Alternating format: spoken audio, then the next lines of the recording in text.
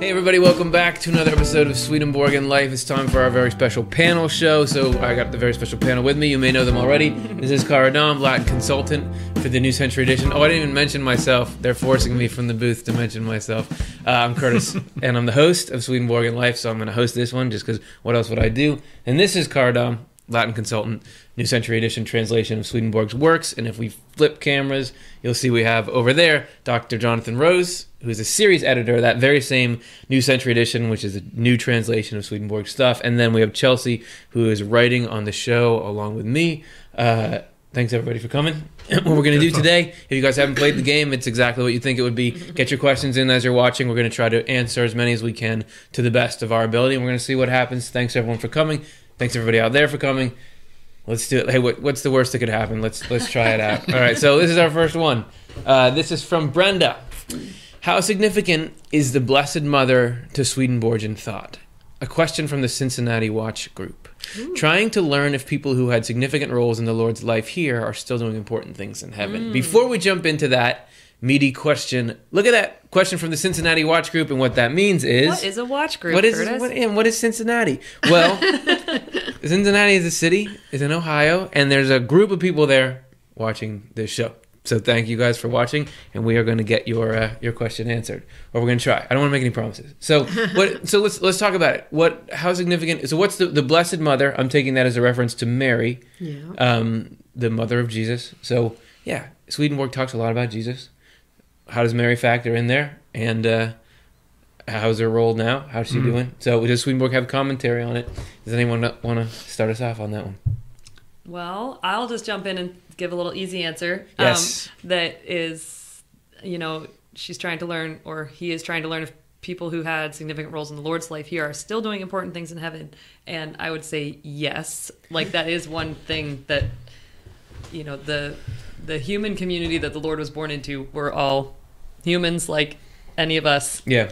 That had their lives and then passed on to the next world and are having a life in the spiritual world, which I guess is distinctly different from this idea that Mary was somehow different than other humans in some way. Metaphysically. So I'll let somebody else take it from there, but that there is sort of a... Well, then I just want to tag on to that, because Swedenborg seems to have this sort of dual explanation of, in some ways, who you are in this world doesn't matter at all. Because he'll talk about people who are in great positions of power, but on the other side, they're nobody because they didn't have love, so they attract to themselves these squalid sort of conditions. But on the other hand, he'll say like, I wanted to go see Plato or Socrates, and they're still doing the same thing. They got their disciples, and people are still seeking them out. So it seems like sometimes it carries over, and sometimes it doesn't. Interesting, yeah. Yeah. Mary herself, Swedenborg does see her, right? In the other word, he says, I saw Mary, and his commentary on her in that passage is brief. He just says, she says that she seems a good person, she's in heaven, and she doesn't want anyone to think of her as, I'm the mother of God. She thinks, God, Jesus is my Lord as well, and everybody just be good to each other. That's essentially it, right? Am I getting that right? That's right. Okay. That's right. It's an interesting sort of situation because in Scripture, Mary's goodness is described at some length, her Magnificat and so on. Right. Her goodness is an important feature. To Swedenborg, the main thing that she contributed to the mix was humanness. I mean, that's how Jesus became had a divine soul and also had a human manifestation kind of thing. And so Swedenborg doesn't have the same view at all that Mary needs to be sin-free to get this thing to work. That Jesus was born without sin. Actually, an important thing from Swedenborg's standpoint was that Jesus was born with hereditary evil, not necessarily from Mary. Who knows? She seems like a very good person and needed to be a good person, but just passed down through the generations. Swedenborg says that's where it's not. There's not an original sin. It's not the Adam and Eve and the apple kind of thing. Yeah. It's just something that's passed down from parents to children, and so Jesus would have inherited that through Mary because that was his human connection kind of thing. Getting off of Mary for a second, the 12 apostles play a very significant role early in Swedenborg's writings, he's saying, "Oh, there's just symbolic. Don't think they're going to be sitting on 12 thrones judging the 12 tribes of Israel." You mean so that the sort of people themselves are just those characters in the story are just symbolizing something about the human mind, about spirituality. So That's don't right. think about those 12 guys as important. That's right. That's Okay. right. It's not that St. Peter's going to greet you at the gate That's and right. tell you whether you can go in or not. He means faith, and that's why those stories involve Peter. But then he surprises you in his last published theological work, True Christianity, where he suddenly says toward the end there that the Lord is sending out those same 12 disciples who followed him in the world to proclaim his coming. Right. And I thought a lot about that. It seems like the eyewitness factor was very important.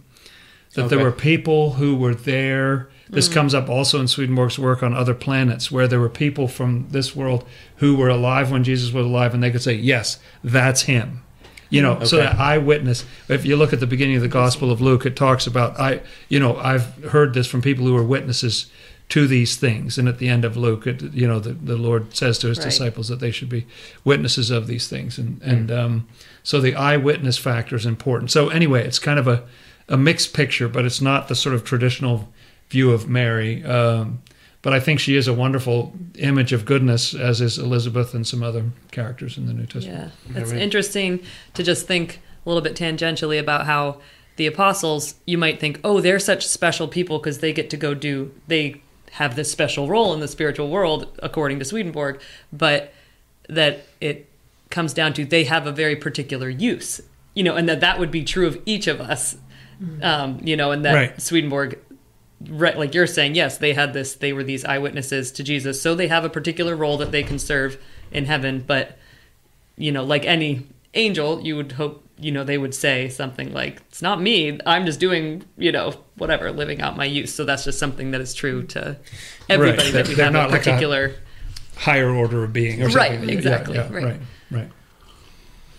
Sorry, I had a coughing attack while you were saying that, and then it looked back at me like, "Okay, host, we're going to," and I was like, I will say, being an important something in the Bible doesn't guarantee you Nope. a good, because I'm not going to name any names, but he does mention very important biblical figures that he says have not done well in the afterlife because they Right.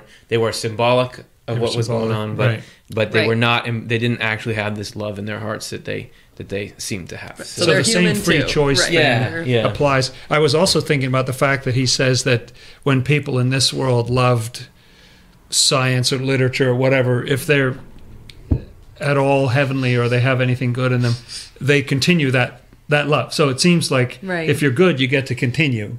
If you're bad, then you forget all about who you were. Right. kind of Because thing. you would use it to harm others. It's Right. sort of like a safety, and not only harm others, Right, but safety further mechanism. damage yourself. So it's like, ooh, no, can't play with that. Like, Yeah. there's gonna be a problem. That's right.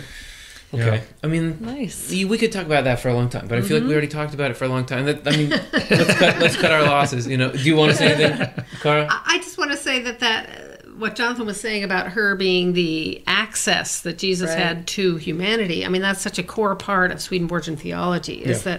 that is what enabled hell to have access to Jesus, and then Yeah. he had to clean him up because they could get at him because he had the whole human, Frailty kind of. yeah, Package. right. Just right. So, Yeah. so Right. she's Not that very she important, was so but it's bad. different than how. Yeah, well, It's not so much an individual thing. yeah, exactly. Yeah. In Swedenborg, it's like God is cool, and the rest of us are all the same. You know? Right, right. It's not like there are higher. Even though some Right. people accomplish wonderful things, this is all God coming through. So Mary was playing a role, but really, end of the day, paycheck goes to That's God. right. All right, let's look at our next one. Let's see what we can get. Thanks so much for the question, Mary. What does Emanuel Swedenborg say the church means? Is it a movement or is it inside each one of us? All together now? Both. Yes. Yeah. The answer is yes, and also yes. So let's talk about the church. I mean, it's a good one to talk about because you're going to crack open any of these books, maybe even especially True Christianity, which you mentioned, which I think you might have translated as well. You're going to see church all over that. He's talking about church. And church is having an image problem these days with some people. And is that what he's talking about? So what does he mean when he says church? Please answer. May I, shall I? Yeah, please. One thing that he doesn't mean that the word means in English is a building. So in English, we use church like, oh, there's a church. Oh, there's Basically, another one. right, You know, cross that one off. he's not talking about that. Right. He uses the term. I think I studied about 5 different ways that he uses it.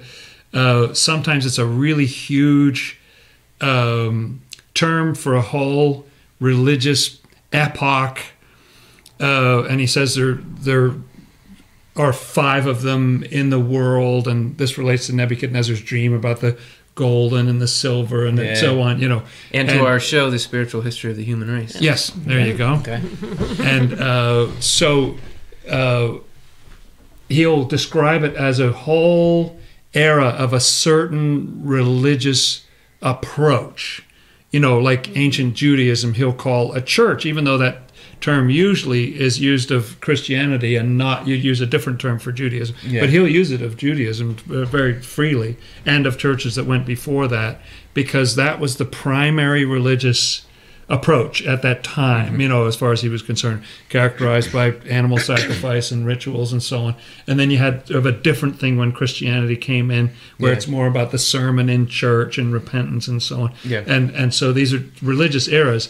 Then he'll also use it to mean all of Christianity as a whole, and then sometimes he uses it just to mean the Protestant part of Christianity, excluding Catholicism. Other times Catholicism is included. And then he'll narrow it all the way down to, you know, certain sort of denominations within Christianity, and then get all the way down to where it's his go-to definition is something that's inside each of us. And you have to have the church in you to be a church. And just being born in the church doesn't mean you are a church. There's some spiritual growth you have to go through to be a church. So it's both a movement, but it's absolutely dependent on the spiritual. He also talks about an internal church and an external church. The external church is the organization that you see. The internal church is more important, which is who is really following this thing. And people in all different religions can be following it. Well, I think there we go. So it's like, this is why we need these questions asked, because like, what does Swedenborg say about church? Oh, 10 minutes later. Right, And right. those are, we haven't covered everything, but these are some. Right. Oh, I was just going to say I have a little bit of like a, not counter argument, but just like A rebuttal. Good. Yeah. We haven't had a rebuttal Yeah, on that's the show, good. have we? By crossing it off that it's not a building, and yet a church, you can think of it as a spiritual church building, because in terms of what Swedenborg says a building is sort of the doctrine, the ideas, Right. and then what fills the building is then the love part of it. So if the building that you have, if you're the structures that you use to build your mind, so in a way we each do have a church Spiritual because building, it's the right. building of our mind, right? And so the ideas that you have give shape to the love, or can be containers for the love that can come in. And so you might have a similarly shaped church building in your mind as somebody else, you know, and so yeah, that's what I wanted to say. And the word, by the way, that My Swedenborg uses steeple is taller, though. for a church building is temple. You know, like often in the translations, the word temple is what he means by nice, church building. nice. So it took me a long time to figure out it never means Yeah. the building. Oh, I had another thought. Yes. But Swedenborg talks about our, like, I can't remember if I made this up or if I read this in Swedenborg. Hey, listen, we just put them both out there side by side. I mean, Swedenborg said this. That's what all, you guys so- are here for. Is to be It's like, all- it's all good. don't listen It's to all her. good. But Cut the feed. that like we each, that our religion is sort of based on our idea of God, and we're all unique, so you could almost say that we each are our own religion. So that's sort of what he said, like an individual Certainly, yeah. basically has your own individual religion, because your religion is really how you are relating to God, Right. what those ideas are, what that love is. That's like your thing. And so just like how we're used to, people might think it's weird to say, wait, a church is inside each one of us? Like, well, actually, you're your own religion too. So, Right. that's, Yeah, church in least form. As he says, the angels are a heaven in least form. Yeah. right. Yeah. So I think you're it's- okay on that. All right, thank you. All right. Do you have any church thoughts? I think they covered my Okay. thoughts. So yeah, as I understand it, the smallest, the atom of church, like the smallest form that still retains its characteristics, is this thing in the heart and mind. And it's like the joining of goodness and truth there. It's what the Lord is striving to build in all of us. And you can put a bunch of those together, and then you get this sort of larger church. And he talks about people being in the same church, even if they have different external religion, because they have similar love and faith. And then he talks about everybody's in the Lord's church who lives rightly by what they believe. So there's just layers on layers on layers, but when you go into Swedenborg, he just says church, and he means it in all these different ways. So it's very easy to get confused. Yeah. No, but now that we've said all this, no one will get confused. Yeah, that's right. That day is over. All right, let's go to the next one. This is from Brenda, 9361. You've mentioned some people marry in heaven, so is there physical contact? Okay, yes, I mean sex, laughing out loud. Cut the feed. 2, and are only married people allowed to indulge? Okay. Great question. So, yeah, let's get our ratings up. Let's talk about sex. And does anyone want to start it off? I think he talks about sex and marriage. Yes. And sex and marriage. That's what I'm aware of. Yes. We're talking heaven. specifically about heaven. Yes. Yeah. Yes. Yeah, well, he says this very interesting thing that the rules are different in heaven than they are in hell. So in heaven, adultery is against the law, and so there's a monogamy and, whatever form that takes. And there's absolutely physical contact. There were people that Wesley, the founder of Methodism, was very critical of Swedenborg because he even said that there was sex in hell. And he said, well, how can you keep people out of hell? What's the disincentive? I don't get it. And so they were upset with him for teaching what he was teaching.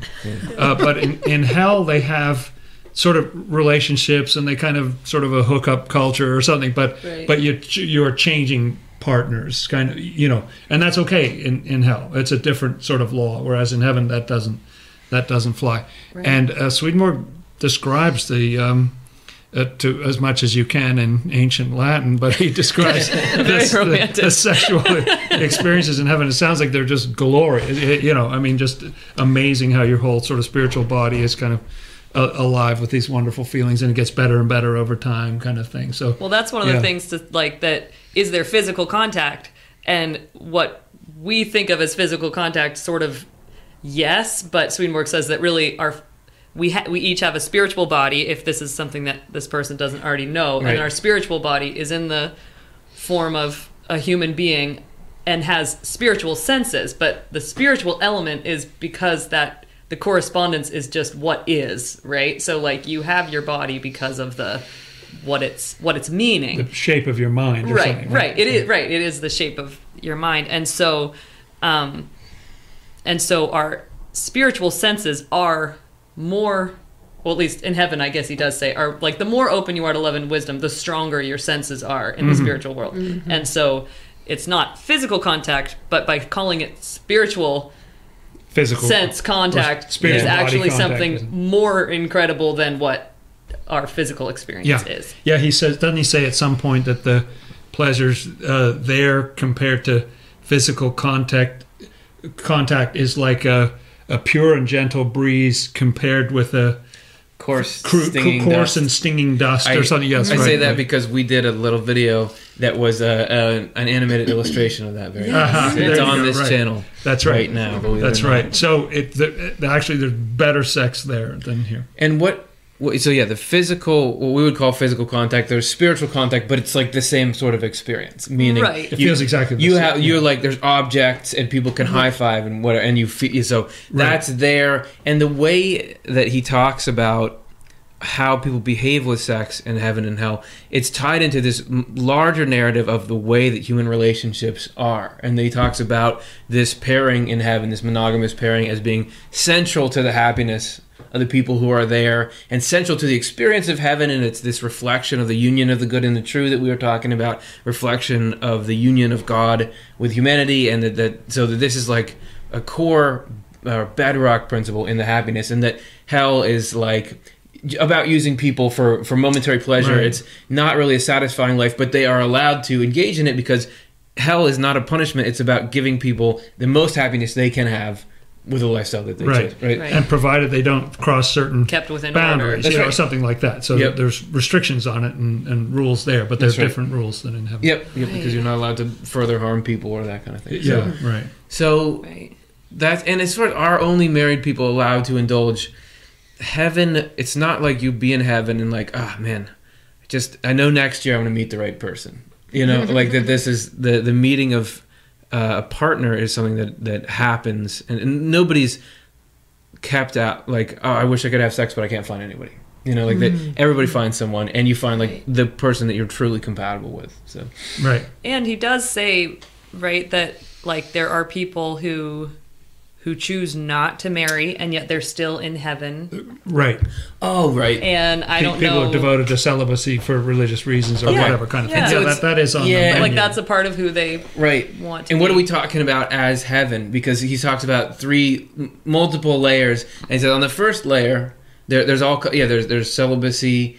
Isn't there even polygamy? He talked about polygamy and Polygamy like for even, people who yeah. believe it's part of their religion. He says it's very like broad, inclusive. But I think Yeah. the farther up you go, the more the more you're conforming to. I don't want to use the word Yeah. conforming, but Right, because it's sense You reflect self-led, you know, like it's not like, Yeah. now that I'm getting upgraded to the next level, I won't be able to That's whatever right. sleep around. It's like you want to only be with this one person, and Right.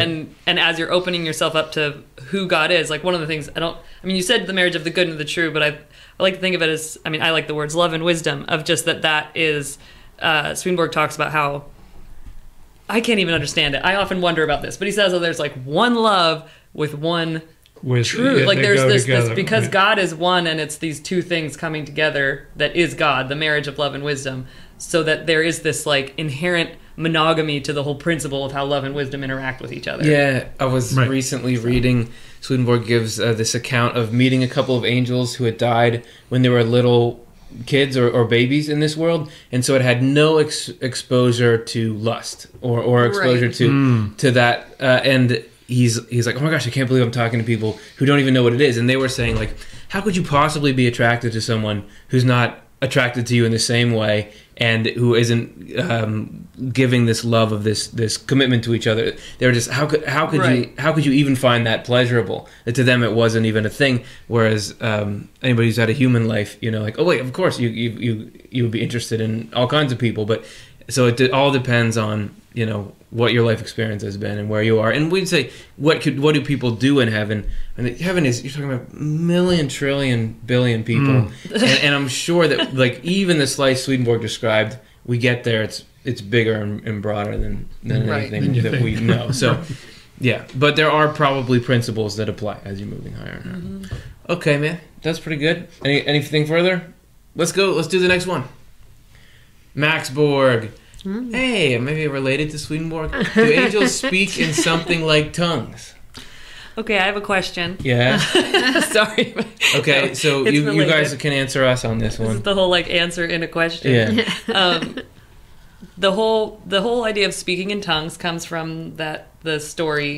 In the Acts. Right. I think. Well, it comes up a number of times in Oh, it does Acts come- and Epistles, yeah. It comes up a number of times. Okay, it's not No. just the No, it's not just the There's Day of one- Pentecost, but there's that's the name. of talks it. about the Pentecost, gifts right. and stuff like that, right? Okay, so I just love some context of like what does the biblical sense of speaking in tongues really mean? Because when I reading the Pentecost, wasn't see I'm showing my ignorance. But edit like this part out. isn't this story like that they had all different languages, but then the speaking in tongues was like they were able to be of one language, or they understood each other or something? People Or from am all I- over the world could understand them. They were all gathered there for the Right. Feast of the Pentecost from all different kinds of language, thousands of people, and they could all understand what was being said in their own language. Right. So it does make me think of what Swedenborg says of angelic language, that it is a language that we can all understand. Right. Right, Yeah. So is that what they were originally thinking? right. Maybe communicating in somehow, even though. Yeah. So I don't know, but like popularly, what we think of speaking in tongues Sure. is a little bit weirder than that or something. There's also other passages in the epistles that talk about the importance. If they're speaking in tongues, then you also need to have someone interpret it. so that people can understand. You know, like it doesn't do much good Okay. to Right. be speaking in tongues and have nobody understand what you're saying. The idea is it's supposed to be edifying and so on. So in some ways that you can see that is like angelic language coming down to that world, that day of Pentecost event, that everybody understands it similarly. In another way, the tongues thing would kind of go away in the other world because there's this universal language of thought and communication and affection. You can Right. just see from people's facial expressions, and from far away you can tell what they're thinking, and there's a universal language that's shared by everybody, and nobody needs to learn it. You know it as soon as Right. you get there. So angels do speak in words, and I'm fascinated that they also write, and there are things that angels can write that they can't say, which is very interesting. But the whole bandwidth... Volcanic whatever that word is. Sorry. Who's speaking in tongues now? Sorry. Yeah, we're really digging a hole there today. No, I think we're going to pull this one out. Okay, good.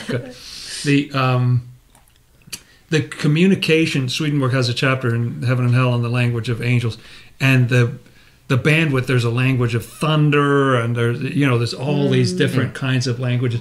So the communication bandwidth, I really look forward to going to the other world because I think the communication is going to be so much richer. The only downside is that people will be able to see what I'm thinking. So that'll be too bad. But pros and cons. But bad for you, learning what fun other for the people rest are of thinking will be awesome. So Yeah.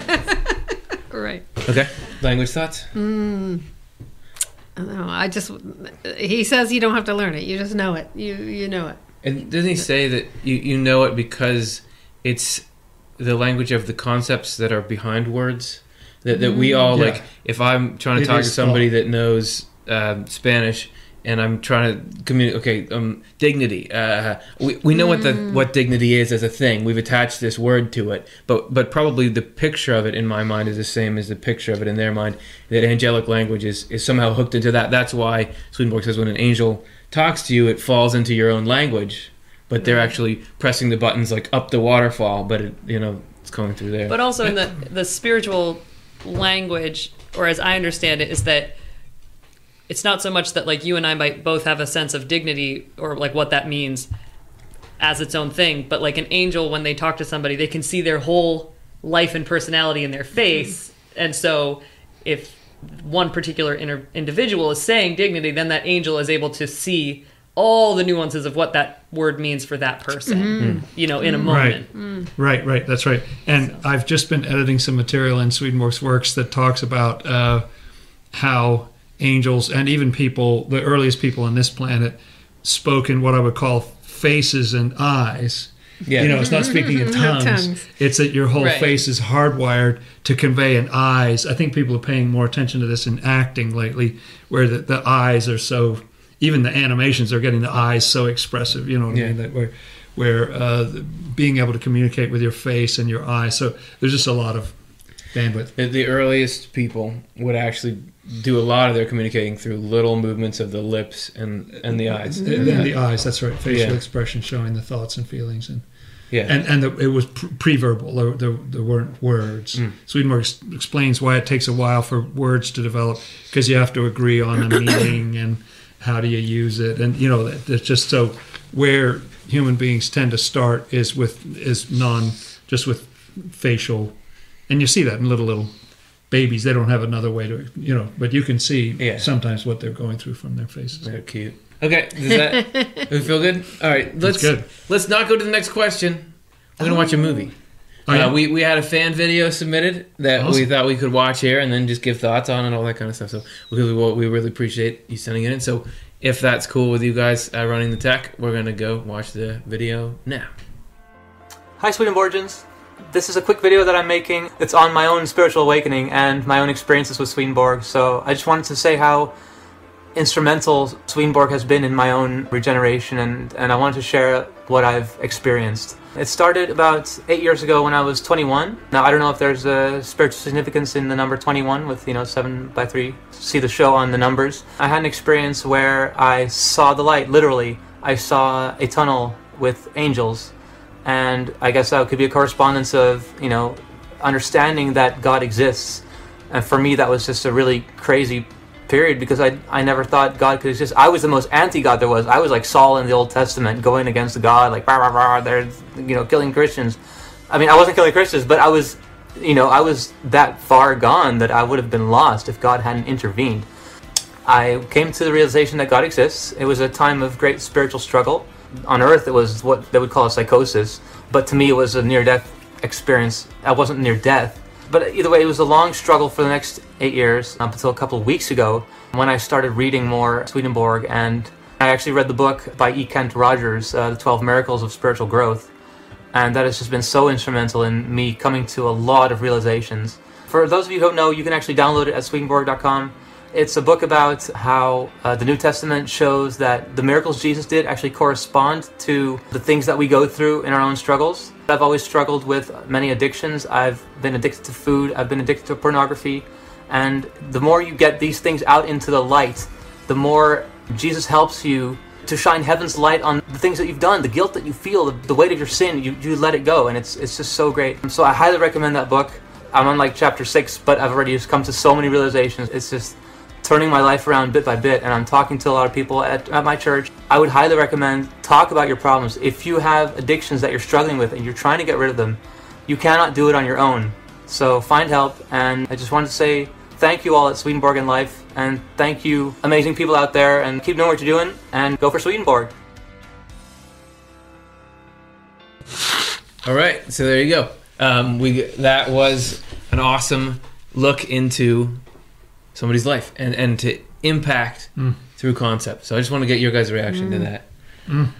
So powerful. That was awesome. It was amazing. Yeah, the light and the connection of the light and the truth, like getting honest about things. The same way that light, everybody knows that, if something's funky or moldy or what, just letting light and fresh air into it, Yeah.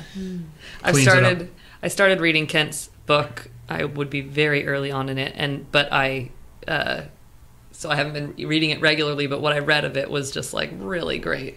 So that really was a powerful book, and it's just so cool to hear what somebody's experiences was. That's right. Yeah. Right. So thank you so much for sending Thank that you in. for sharing that. And that's to me confirmation that it's worth us coming here on Monday and talking about this kind of stuff for an hour, because that's an example of life change, positive life change.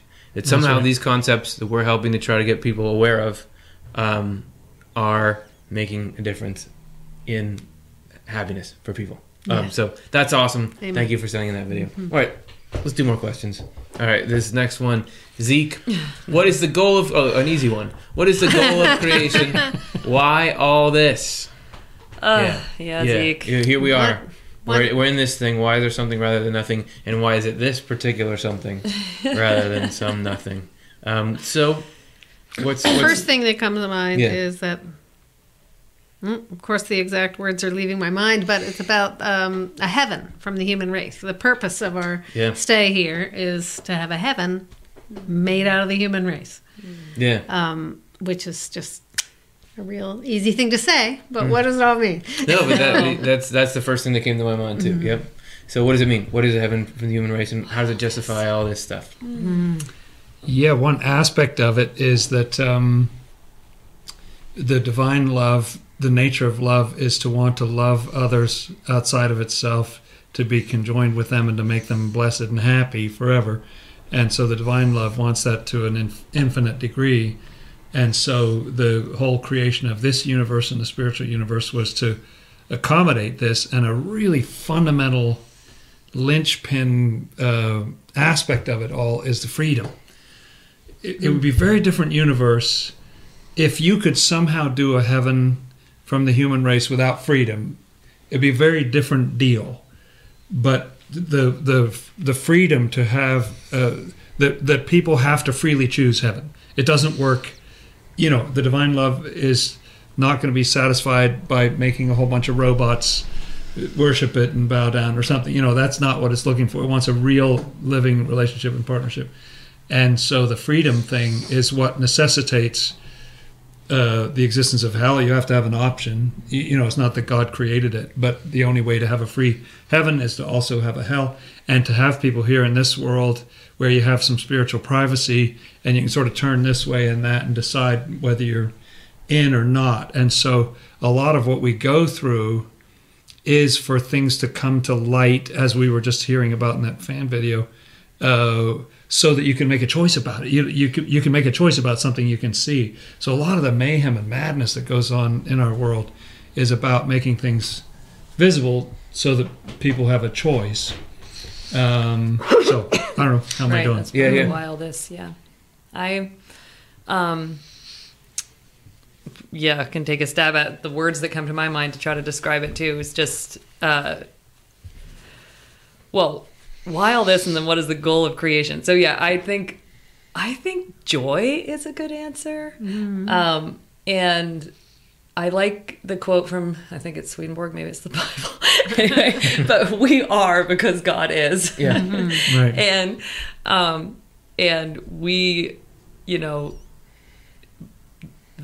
God's thoughts are not our thoughts, and we have a very limited perspective. But as a child of God, I can know that I am because God is, and so then I get to be on this journey of learning about God and learning about myself in God, and I think God as, in Swedenborgian terms, like love itself and wisdom itself. And then I love Eastern traditions because they really just, they call it bliss, like Ananda, like this is just love and wisdom could sound a little bit flat sometimes, but like just this bliss of just existing, and that is that joy, that love that can't help but want to share it with another person. Okay, I'm going to go on a little bit of a tangent here and just say, like, I had a fabulous moment of contemplation of this one time because, and I think it's very Swedenborgian, even though it's sort of like Eastern in its terminology, but there's the dynamic of Shiva and Shakti are very much aligned with this idea of love and wisdom, this divine couple that are God together. But they each have qualities in the Eastern tradition. Like Shiva is very much the like sitting and meditating on a mountaintop. And then Shakti is just this like creating goddess force of power, the power of creation. And they need each other, and they are these qualities of God, or, love and wisdom. And this, or how Swedenborg puts it, is the underlying divine reality and then the capacity to become manifest. Yeah. And when you sit still for a while in yourself, like when you get really quiet in meditation, I think we're each able to go in and feel the reality of this in our own beings. Like when you get super quiet in meditation, you're connecting into this like underlying divine reality, like just this constant presence, the steadfastness that is just God itself. But when you're there for a while, like, what do you want to do? You just want to get up and do something, like it just naturally flows into this, all right, that was nice, and now I need to get out there and do something. And that, like, so that dance that's always happening between the stillness and activity and this, like, love, and then this, like, wisdom that just wants to, set the world on fire from love. Like, that's just this, that just is. And so I don't spend any time wondering about, well, what was before God? Like that's my own little limited brain thinking, whatever, trying to apply my mind to something that is so much bigger than me. But so that's sort of what comes to my mind when I think about it. Yeah. And when I hear the phrase, why all this, it makes me think you're probably, when you're wondering why all this, it's not when things are going really well. If I think about the physical world and the way that it's structured and that kind of thing, when I'm in tropical surroundings and I'm snorkeling and I'm seeing all these amazing animals, I'm never like, why all this? I'm like, I'm glad everything's here. This is awesome. But when I just dropped my phone in the toilet and it's like, why all this? And that's like a silly example, but there's just these brutal things that we go through. Yeah. So if the Lord's divine providence has for an end heaven from the human race, heaven must make it all worth it. And it must be like God's wants to give us joy, like you're saying, and wants to give us permanent, amazing joy. It has to be that there's a better state reached through all this than without it. And I think Swedenborg does talk a lot about the role of us going through unpleasant things. One part of it is that then you can appreciate what's truly pleasant. I was listening on the radio to one of those cool podcasts, and this guy was talking about gratitude and the importance of gratitude. And he said, I had back surgery a while back, and I couldn't walk. But then I was able to through rehab and that. So now, whenever I'm walking, I'm grateful that I can walk. You're never going to be grateful for walking unless you couldn't have walked. So it has to be, and it still seems brutal because of the things we go through. But if you think about it from a long-term, permanent perspective, everything we go through is loading us up to have this state of not just happiness, like I'm blissed out on, you've pumped me full of God chemical, and I'm feeling, but just like this living, intelligent, profound, wise, like this state. It's like real. Like this is real, and now I'm really happy into it. And I think I've used this example before. Once I was I was walking back to my car on the college campus where I was going to school, and I was looking around the parking lot, and I was like, this parking lot is, but I was like, it's peaceful here. Meaning there's no artillery fire, there's no IEDs like this. And I got a little sense of what that means, but if I'd actually lived in a war zone, I would be able to understand that piece. So I guess what I'm saying is it has to be that overall this is a better recipe for happiness, doing it this way. And like whatever heaven is, whatever state of mind that is the ultimate in being glad that you're alive. Whenever people have a near-death experience, once they see the point to it all, they always say, okay, now it's all right. I get it. I get why it all happened. It's okay that it happened. So that it has to be that, or else why would there be all these incredibly painful, frivolous steps in between? It's not like just a science experiment. It's because it wouldn't be worth it somehow. That's the only answer to me that justifies it. It's going to be worth it somehow. Swedenborg points a couple of times to the image of butterflies and how unexpected, like when you're a caterpillar, you wouldn't necessarily know how your story's going to go because you're all pudgy and crawling around and eating everything in sight, and Yeah, that sounds about right. And then you get to the point where you go into this cocoon, and apparently there's no caterpillar anymore. There's just white goo in there. Which is incredible. When you're in your goo phase, you're sort of thinking, what's happened? I've dissolved into nothing. This is worse than it ever was. Yeah. With no idea that you're then going to reform into this beautiful butterfly and fly off and sip the sweet nectar, as Swedenborg says, in some sort of a heaven with a new capability. I think of the difference between a caterpillar and a butterfly. Your mode of locomotion is just entirely different. And he says even in these humble things in nature, there's a picture of the kind of transformation that awaits us. So from a God's eye view, he's willing to have us go through some pudgy moments along the way, because where it's headed is glorious. I like to think, too, that, like, God, as wisdom itself, knew, like you were saying, like, the nature of love is to give what it has to others and bless them from yourself and everything. And so God knows what it means to be truly happy is to have somebody who is freely choosing to be in a relationship with you, and so that is so he created humans to have that. But of course he knew the risk that he was taking to create free people who would then completely forget what love really is, where wisdom really comes from, all these things. And so, but rather than from this sort of deistic or whatever perspective of like, all right, see if you can climb to the top here or whatever. It's just this, he took care that knew exactly what he was getting into to, like, he made it so that our very suffering, like the worst places we get ourselves into, could be the catalyst to leverage us into heaven, like in a heavenly direction eventually, so that a friend recently quoted to me, I think it's Thich Nhat Hanh, who says that they would never wish for somebody to be free of suffering because suffering is the clearest path to compassion, and compassion is our salvation. Yeah, that's a good quote. Okay. Yeah. Okay. I will take your turn for Thank one you. because I already took like 3 turns in a row.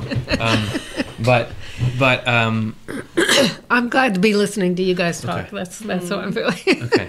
Good. Well, nice of you to say so anyway. Okay, so I want to say I don't think it was like God is sitting there and saying, I'm going to make Curtis, and you know how what would be really good for Curtis is I'm going to make him go through all these miserable things, and Yes. then he's going Right. to be happy. Yes. But I think that Right. you can't fake actual freedom, that we're actually Right. in a place where you can Right. really do things. Right. That I can really do things that have a real impact. That leads to, because you said you're like, when you get really inside, you're deep, you're meant to, but then you want to go accomplish something. And to know like the true joy of accomplishment, we watch the fan video. He's saying this and this Yes. really happened, and he said thanks you guys for what you're doing. To think we helped make it happen. Maybe that's a specific kind of joy that you can't get outside of, like, okay, we're going live here, and that condition of, okay, you can really do things, and there really is choice. That overall, in the end, leads to this, to be in a heaven that's real. It's got to be the best case scenario for a conscious being, and that's why it's still the best thing to do, even though there's all these side effects. That in the end, you get so much money, spiritual money, at the end of it, that it's like, yeah, it was worth all that work that we put in, or something. Yeah. And if we can, this is a big question, so Yeah. taking the rest of the show on it, I don't know. No, but I was just reading, and I know it mentions it in a few places, but like Jesus talks about treasure in heaven, like this whole, and it's easy to sort of fly over that, like, oh yeah, sure, like I'll make some money, I'll get my interest back, whatever. Yeah. But like, I like that as a reminder that there really is this whole existence, the butterfly existence, that is awaiting us, so that the tragedy that we see here, the why all this is, we're seeing under the clouds, like we are just, Yeah. and this is not all of the picture, and so that this isn't the end game, and that there is these setting up for yourselves treasures in heaven is really that power of choice to use this gift that we have in this life and struggle against these things, or whatever, that really is going to lead to a transformation. Yeah. I did just have a quick thought about Chelsea talking about suffering leading to compassion, and I just have seen so much in my own little life and the own little people that I know, that it's the pain that people go through that allows them to be so useful for other people.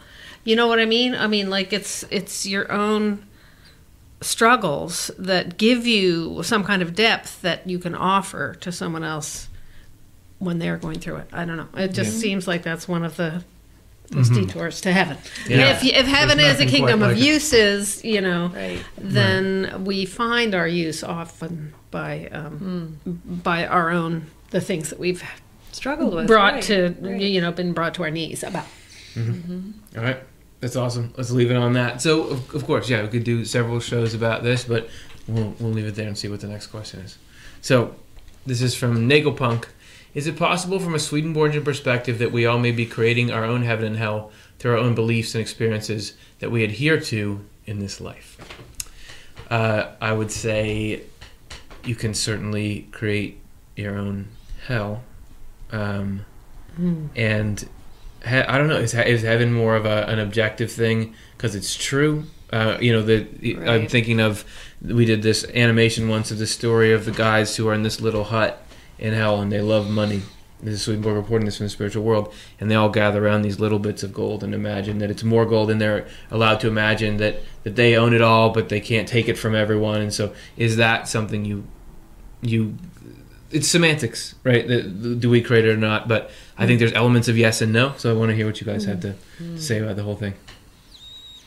There's that thing that we create our own reality, right? I mean, there's that saying. Yeah. We're all creating our own reality. Yeah, I think what doesn't... Swedenborg gives me the idea that a lot of people who go to the other world... he says that a lot of people are mistaken about their own spiritual condition. A lot of people who are good think they're bad, and a lot of people who are bad think they're good. And he says there's reasons why on both sides. It's important to be mistaken about yourself. And so sometimes I've thought that in a way, everybody's kind of surprised by their outcome. You know, and especially heaven, I think, is a surprisingly good, very moving sort of. I'd given up hope. I didn't think this was possible, but, you know, this amazing thing is happening. And so it is absolutely created through our choices, through the things that we love, through our beliefs and experiences and all that kind of thing, and the way we react to what's the input that's coming in all the time. But I don't think it's a conscious that we are I think once you know a little bit about heaven and hell, you can try to create that some more. It should be about loving the Lord, loving the neighbor more than materialism or selfishness or what, you know, that kind of thing. So you can try to go for that. But I think it is something that even hell. Here's a heresy. I haven't said a heresy for several minutes. I think even God does not create hell. But Jesus says, I go to prepare a place for you. And I think even in hell, the Lord is creating a circumstance that's optimal for that person, you know. And so I think if the Lord is creating something in accord with our own deepest desires and intentions and wishes, so our behavior is creating that, and we recognize our home when we see it. But I don't know that we're consciously going, oh, yeah, I knew it. You know, like that song that says, my heaven will be a big heaven and I will walk through the front door. You know, I don't think that's the experience of going. Sorry, what's that song? I don't think I've heard it. Yeah, I think that makes me think of how Swedenborg says that the paths to heaven are all over the place, right? Like just the way that the Lord leads a person is super mysterious or whatever. Nobody knows. Right. And I think from a Swedenborgian framework, that heaven and hell are real things, and then we are either aligning ourselves with heaven or hell or the unique flavor that suits us or something. And yet at the same time, we are forms of goodness and truth, and then we have the choice, like we are unique creations in God, and so we are a unique combination of love and wisdom, and so if we want to turn away from God, we will be a very unique addition to hell of evil. So in that way, we are our own. I mean, he says each person is a miniature heaven or a miniature hell. Right. So in that way, we certainly are. Yes, we are creating ourselves. So you can either create the heaven that is you in God or the hell that is you apart from God. And it's not based on anything outside of yourself. Right. You know what I mean? Like in terms of creating your own heaven or hell, it's from what's in your heart and mind. That's what. Yeah. It's not like somebody has a box and you just stick these people in that box and those people. Right. Exactly. It's like in so many ways. I feel like that's what Swedenborg says. That is, it sort of flips the way that we would think about it, the appearance of it, or something. And I think of how, like Swedenborg. Oh, there was one other part that I was going to say. Somebody else say something. Okay, come back to me. I drove it from your mind. I apologize. Right. So we are gathered here today. I don't think anybody is intentionally masterminding their own heaven or hell. Meaning, okay, I know there's going to be a hill, and okay, go ahead. Oh no! there's going to be a hill. All right, I'll finish that. There's going to be a hill and a tree, and I want a slate roof. You know, I don't think it's like that. Exactly.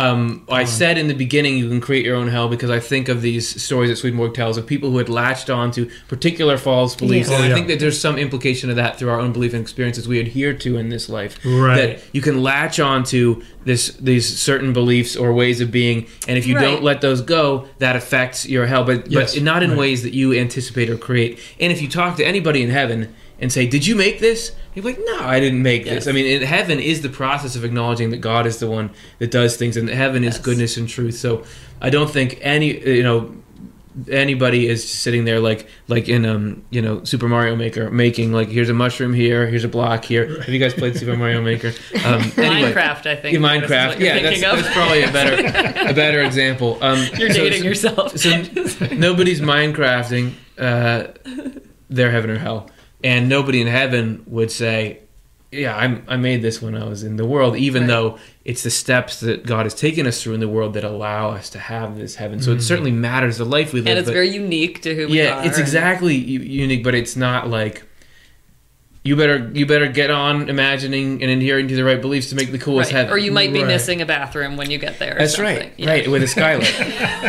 So, like, I'm really working on my outdoor shower right now. Anyway, but I don't know plumbing, but I don't know plumbing, but I'm really hoping this works Yeah. out. I was thinking, the thing I think you pretty much said it, but the one other part that I was thinking of saying is just that the idea of our own beliefs and experiences that we adhere to just has that quality of, right, like self-sufficiency or something. When I feel like that whole, even the good things, the things that I think are good for me in my life that I'm believing about myself, I have to surrender those to God too. Right. Like that us connecting to God and becoming ourselves is this emptying out of our own beliefs, kind of, Yeah. in a way. It's like hard to talk about because it is. Sometimes the I've seen this in my own life where the thing that you might think is the best about you Yeah. is actually problematic and something you need to work on. Yeah. So Yeah. right. Yeah. you're talking about my country album. All right. Okay. Do we want to say anything more about this? I think we have time for one more question. Okay. Let's Okay. do it. All right. This last one is from Latanya. Does Swedenborg speak of having access to the kingdom of heaven while here on earth? I would say yeah. He talks about that quite often, and he seemed to have sort of a backstage pass into the whole thing, right? So let's talk about what that means, and what Swedenborg said about the whole thing. Did we do a show? Is it called Creating Heaven on Earth? What did we make that show? How to create heaven How on to create earth? heaven on earth. Yeah. I think okay. that's a show very much about this idea of accessing the kingdom of heaven and making that here on earth. Yes. And something I remember from that is that, like, Swedenborg doesn't often directly tell us to do things, sort of himself. He's always saying, sure, follow the commandments, do these things Right. that the Bible tells you to do. But, Right. I mean, and this is something the Bible says, but just like pray that God's kingdom will come. Like, Right. I read the question differently. I see. You're right, but I thought it's like, does Swedenborg speak of having access, like of himself having access to the kingdom of heaven while he's on earth? And I was thinking about his travels. Oh, into maybe so. No, but I think this. She means it that way don't because know. that's like a more emotionally satisfying answer. So anyway, Okay. Yeah, we can So certainly Linda, let's cover talk both. about that. So how are we accessing kingdom of heaven while we're on earth? Yeah, on the one hand, Swedenborg says in some passages, and particularly in some letters that he wrote and things, that it can be dangerous to access heaven before you're ready for it while you're here in this world. Like you can get hooked up with who you think are angels, but they're evil spirits and they're misleading you or something like that. So he talks about the danger, what I think of as sort of the Ouija board approach or something, that there are dangers. And yet, at the same time, the whole purpose of what he's doing is to bring heaven and earth closer together. That vision at the end of the book of Revelation, the holy city, New Jerusalem, descending from God out of heaven, coming down into this world. And, that's what we're all doing here. I think that's the way the arc of history is going. And so he generally talks about that we're here in this world, and then we die and we go to what's called the world of spirits, which is sort of a clearinghouse between heaven and hell where we get sort of worked out and boiled down to our least essence, not literally, but, go See through a our process. show, The World of Spirits. Thank you. And then you go to heaven after that. But he does indicate in some passages that it's possible for us to go through the world of spirits while we're here in this world, and that it's certainly possible. In fact, it was designed. He says human beings were designed to be able to have contact with angels while they're alive in this world. And if your thoughts and feelings are of a heavenly nature, angels will be happy to communicate with you. We shut ourselves off by being overly materialistic or sensory oriented or lost in fallacies in our thinking or craziness or whatever. But that heaven is longing to have that contact with us. So it is possible. Swedenborg did have that kind of access And he even talks in his Journal of Dreams about the council of the palace. He saw this palace and he wanted to have a room there. And then later he was allowed in. And it seems like when he was transitioning over to getting his digs in heaven. But I think a lot of people think that Swedenborg was suggesting that he was the only one who could have the kind of experiences that he had. And I'm sure he's unique. But the whole point is for something more heavenly to be happening here. Mm-hmm. His picture in True Christianity 508 of this Nunkliket temple, it's called, this temple that portrays this idea of this coming religious era, has as its center a sanctuary that he says represents the connection that people on earth will have with angels in heaven. Mm-hmm. And it'll be through Scripture.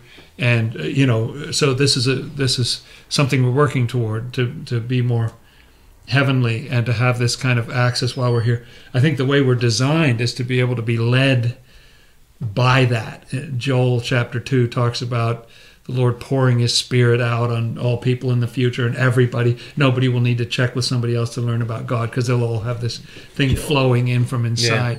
So I think there's a beautiful goal to go for, to have access, but we're the ones who are sort of blocking the relationship now. We need to do some work on our side. Yeah, absolutely.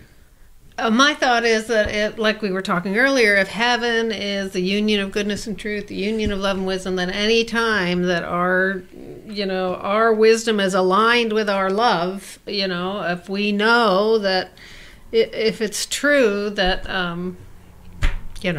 hurting somebody is bad, and we're not doing that, that's access to the kingdom of heaven. Yeah. You know what I mean? Right. Yeah. It's just getting some truth and put into our life in a loving way. That's heaven. Yeah. I've never had like a major spiritual experience. I don't claim any connection with heaven, but I feel like I get little connections with heaven all the time. Like I'll be thinking about some problem, something I've been thinking about for a long time and thinking negatively about, and I'll just suddenly get this thought. There's a different perspective on it, and I at this point in my life, I think like that's got to be heaven, because I never have thought that, and I've been like ruminating on this for a long time. Working at it, I agree. Or there'd be like a time, like just recently, I was cleaning the counters in our kitchen, and I was like, this feels awesome. Something feels good right now, and to me, I'm thinking, well, that's, I'm like, my antenna's still real fuzzy, but I'm tuning a little. I can just barely hear a little bit of heaven through there. I don't know. It seems that the more that I live, and some of the hard things that I've been through, like the times when I was not feeling any heaven, have kind of made me a little more sensitive to like, something good is here. And I know that it doesn't have to always be there. So it makes me think, like, oh, something's there. There's some heaven there. So I would say I totally agree that we're getting little bits of kingdom of heaven. And then, as you were saying, it's going to hopefully amp up and in a future where that's like the norm, It's reminding me of another scripture of where there's a river, I think, that comes out from an altar in one of these prophecies. I forget where it is. And then they go out and they measure, and it's up to your ankles. Yeah, then they Ezekiel, go out right? and it measures. I think so, right? That's right. I think it's the end of Ezekiel. And then they, it's up to your waist, and then it's so deep you have to swim in it. And I think that's a beautiful picture of how you'd have these little. Now heaven is just up to your ankle. Just get your toes wet now and then. Yeah. But there may be some day that we're swimming in it. So Swedenborg, that Nunkliket temple that you were mentioning, like he says that's like the defining difference of this new church, that we have, right? And then Nunkliket, whatever the rest of the phrase is now it is permitted to enter with understanding into the mysteries of faith. That's right. And like a part of me feels like it wasn't too long ago, 2,000 years ago and a bunch more, where people were having very direct contact with angels, like getting confronted by them left and right and being told things and everything. And so you wonder, like, and according to Swedenborg, that was the lowest point of humanity. So they were in the worst spiritual state, and yet they had these, some of them at least, were seeing angels very clearly, being told very clear divine revelations, and that. So like, what are we missing? Like, how are we somehow in a better state? But I kind of feel like that entering with understanding into the mysteries of faith is this deeper knowledge, and then developing perception of that inner connection that we have with heaven. Like maybe that's I'm just like wondering out loud, but like maybe that's more of what it is. And maybe that grows into a sense of that angelic community that you're in or something, but just that you know, that we can, that it feels more genuine that way, that you're not just sort of, because people can have visions of angels and stuff, and like Swedenborg says, you can just toss it. You can be like, oh, well, that I just made that up, didn't I? You know, but if you're really growing into this sort of confirming sense of a perception. Can I say one more thing? Yeah. Okay. It's a question. The council agrees.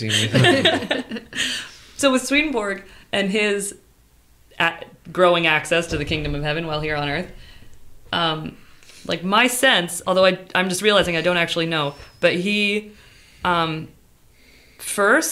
his first early, well, I guess when he was a child, he said he saw, there's records that he saw spirits or talked to spirits or angels, spoke with angels in a garden. Okay, so there was childhood stuff. Right. But then in his adult life, was it that he sort of, you know, he had evil spirits talking to him, or like struggled with his own demons? Like, was there any more of a presence of evil spirits?